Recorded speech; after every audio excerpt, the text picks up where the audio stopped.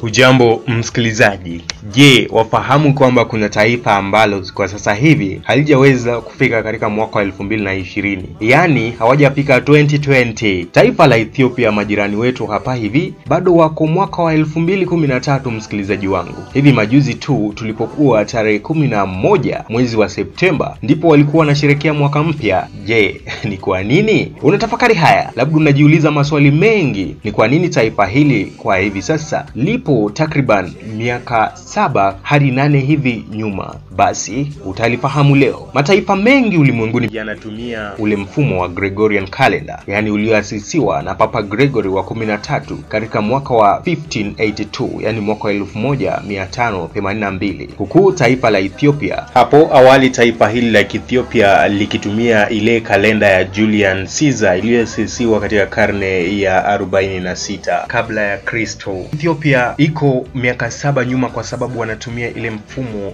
ya kanisa la Kikoptic, yani wanatumia the Orthodox Church calendar. Hivyo basi wanatofautiana na dunia nzima katika kusherekea sherehe zingine muhimu katika mwaka. Bila shaka msikilizaji wangu, mwaka mmoja kule nchini Ethiopia ina takriban miezi 13, ambapo miezi 12 ziko na siku 30 katika kila mwezi. Hata hivyo, mwezi wa mwisho wa 13 bila shaka upo na siku 5 katika mwaka wa kawaida, yani ordinary year, na siku 6 katika mwaka usio wa kawaida, yani leap year, ambayo sisi tunahesabu siku kama 366 kunradhi katika mwaka. Huku katika mwaka wa kawaida tunahesabu siku 365. Huku mataifa mengi nchini yakisherehekea sikukuu ya Krismasi, siku ya tarehe 25 mwezi wa Disemba. Taifa la Ethiopia wanasherehekea sikukuu hii ya Krismasi tarehe 7 mwezi wa Januari. Bila shaka kama hujafahamu hilo, basi umelifahamu leo. Kupa tu picha ama taswira zaidi, kwa mfano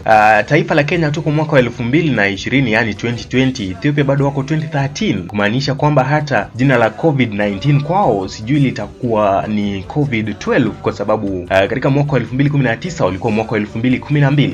Ni malimwengu tu, na hiyo ni tusemezane. Jina langu ni Franco Duo.